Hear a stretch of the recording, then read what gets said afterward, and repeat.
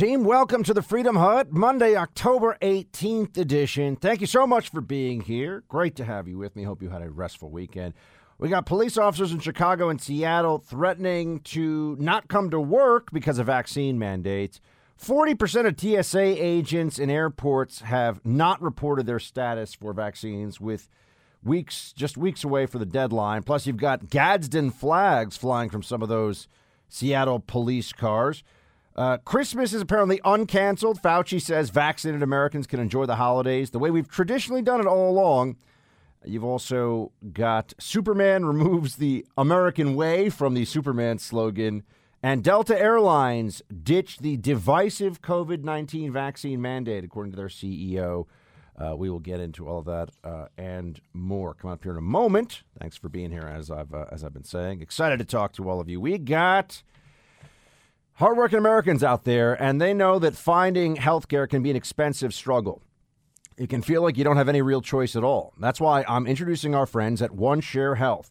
As a Christian healthcare sharing ministry, they're a nonprofit dedicated to helping thousands of Americans find affordable health care and support their members' communities through charity and volunteer missions. Their ACA-exempt programs are perfect for small business owners, the self-employed, or anyone who's just fed up with the broken traditional healthcare system. Don't worry about ridiculous Obamacare mandates or penalties. Get the most out of your hard-earned money with health care for just $115 a month for you or $239 for your family. Get $75 off your enrollment fee with promo code BUCK. Call 833-230-4455 now or go to onesharehealth.com for a fast quote in seconds. That's 833-230-4455 or onesharehealth.com with promo code BUCK for your special offer. Live well, pay less, see how much you'll save, and put the freedom of choice back in your hands. So we have Dr. Fauci upset with Governor Greg Abbott, who has taken the strongest stand of any governor on vaccine mandates. Here's what Fauci had to say about this. Well, I'm not going to make an opining about my personal opinion of any person in office like a governor, except to say that from a public health standpoint, that is really unfortunate because we know how effective vaccines are in preventing not only illness for the individual, but for diminishing the dynamics of the infection in society. The data are very, very clear. It doesn't matter what I think or not think of Governor Abbott. Yeah, notice how he says he's not going to opine, and then he opines in a classic moment of Fauciism, right?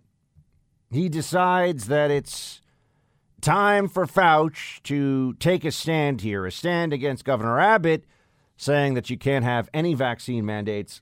Private business doesn't matter in his state. This is what I've been saying would be necessary all along, because as of a few months ago, at least, it was clear that their plan was to mandate things. Their plan was to create a mandate for people who don't want to get the shot, right? They weren't going to allow for a live and let live approach to the vaccine.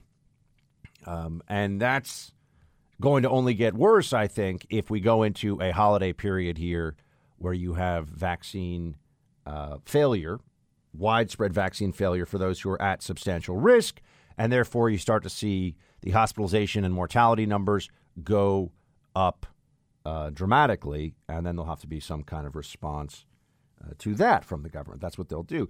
I know that there's a lot of focus right now on, at least in the media, on former Secretary of State and Joint Chiefs of Staff Chairman Colin Powell, who is dead at 84 years old, and I just would say this about the discussion of vaccines around him. He was fully vaccinated. He's 84 years old, and he had cancer.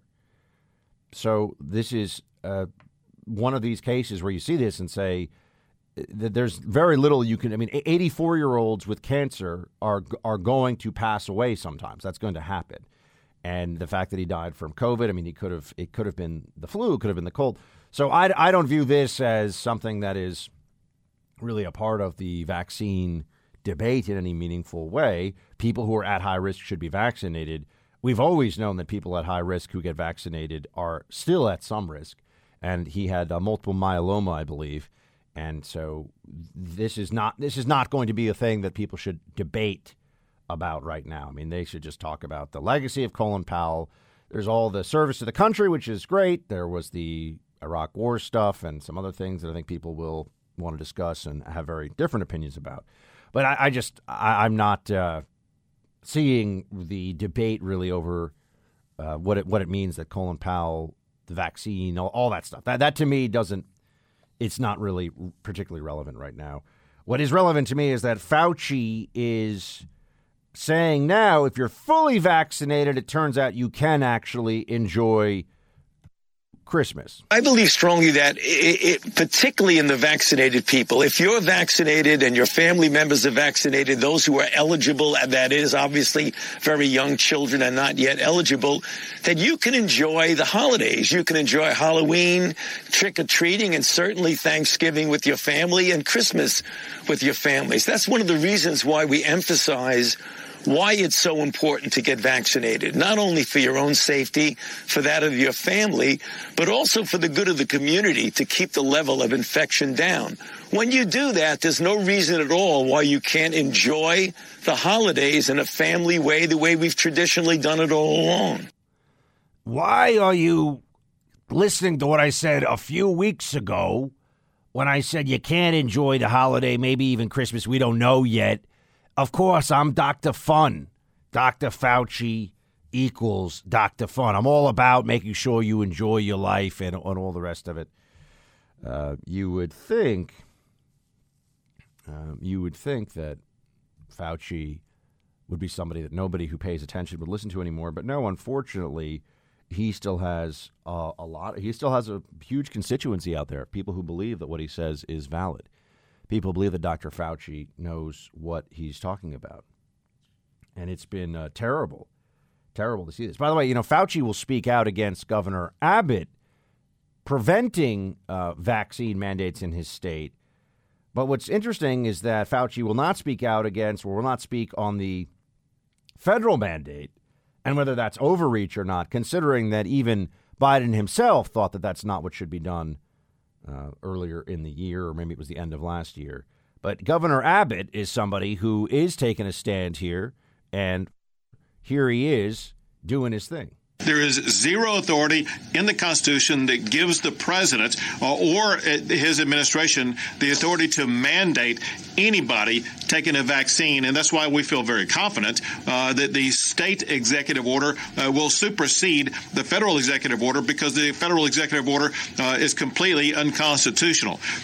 We want to make sure that our fellow Texans who have been forced into this impossible situation about providing for their livelihood versus being forced to take into their body something they do not want. I think he's right. The federal government does not have some kind of sweeping power to make this mandate. States have basically any power not. The federal government does not have the power. The state does really have power to do a lot of things when it comes to health. And remember, at the beginning of the pandemic, we all had to go along with so much of this stuff, at least on a legal basis. Because if the state of California or the state of New York said, we're going to do this or we're going to do that, unless they did something like shutting down churches, which was a violation of the First Amendment, unless they did things that broke into constitutional protection, what's open to the states can do. And this is what I think Governor Abbott, this is the case that he's making here. So we're likely to see this continue to play out in the courts and get a lot of attention going forward. Oh, this was a fantastic moment. I didn't mention this at the top of the show, but I want to mention it to you now. What kind of media do we have now? What can you think? What can you believe about the media as it exists today? Well, no doubt you've noticed that they will lie to you about things.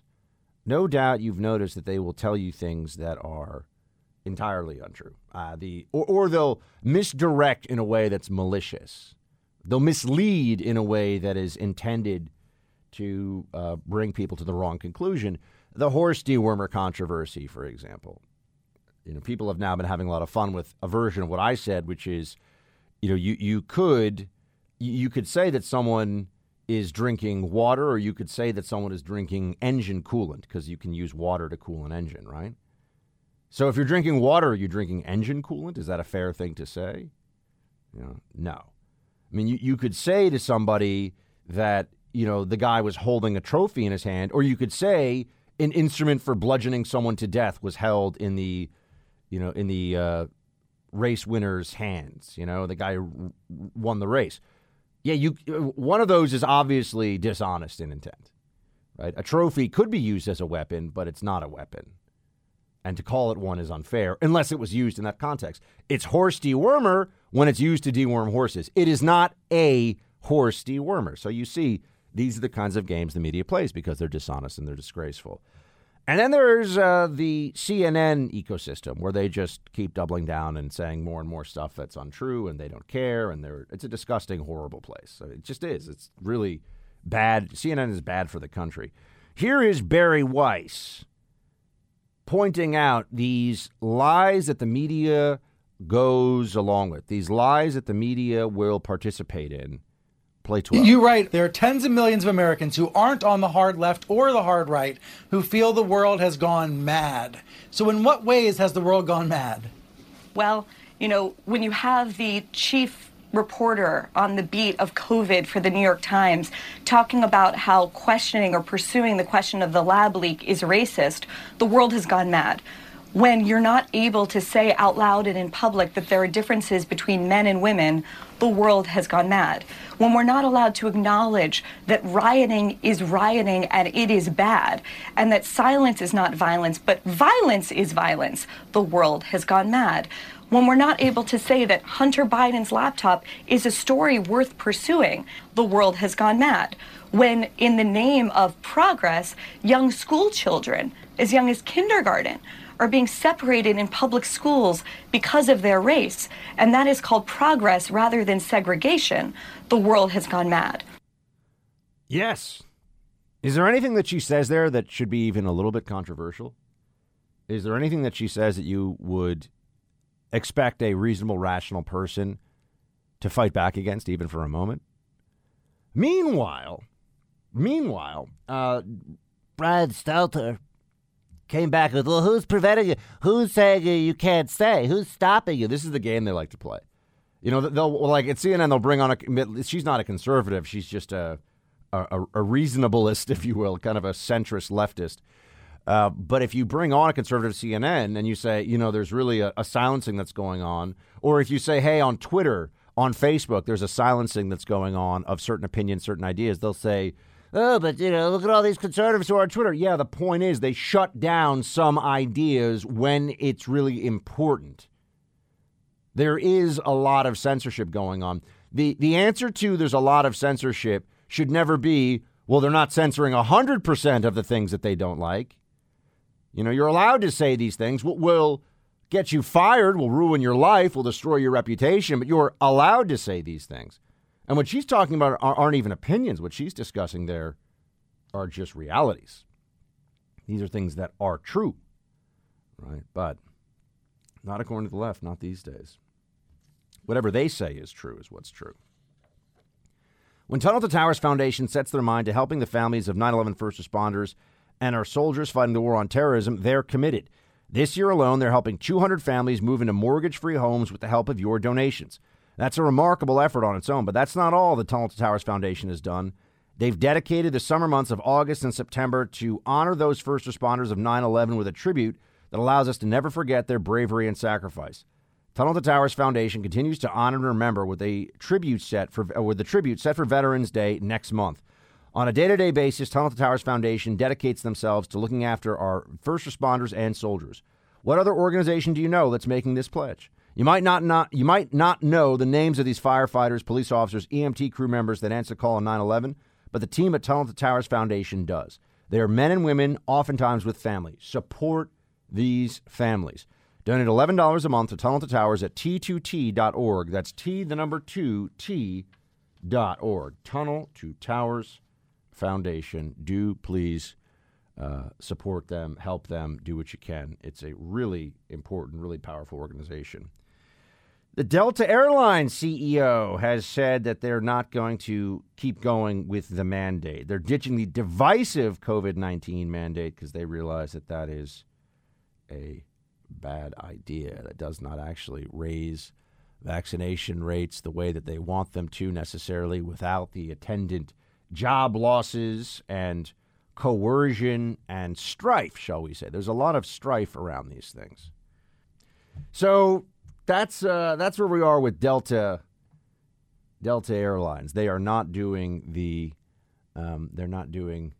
mandate anymore. And I think there could be more companies that go forward with this. I think there could be more companies that are finding themselves deciding in the last moment here that they're not going to do this, because when you see what this leads to, it's going to be continuous shots. There are going to be more mandates going forward. There's going to be more stuff that is happening, right? More people being told they have to get boosters. And at some point, you just say to yourself, well, then, is this never ending? Do we have this mandate, and do we have masks, and do we have social distancing in the office forever? If not, why not? There'll always be someone who could get sick. There'll always be somebody who could die from this.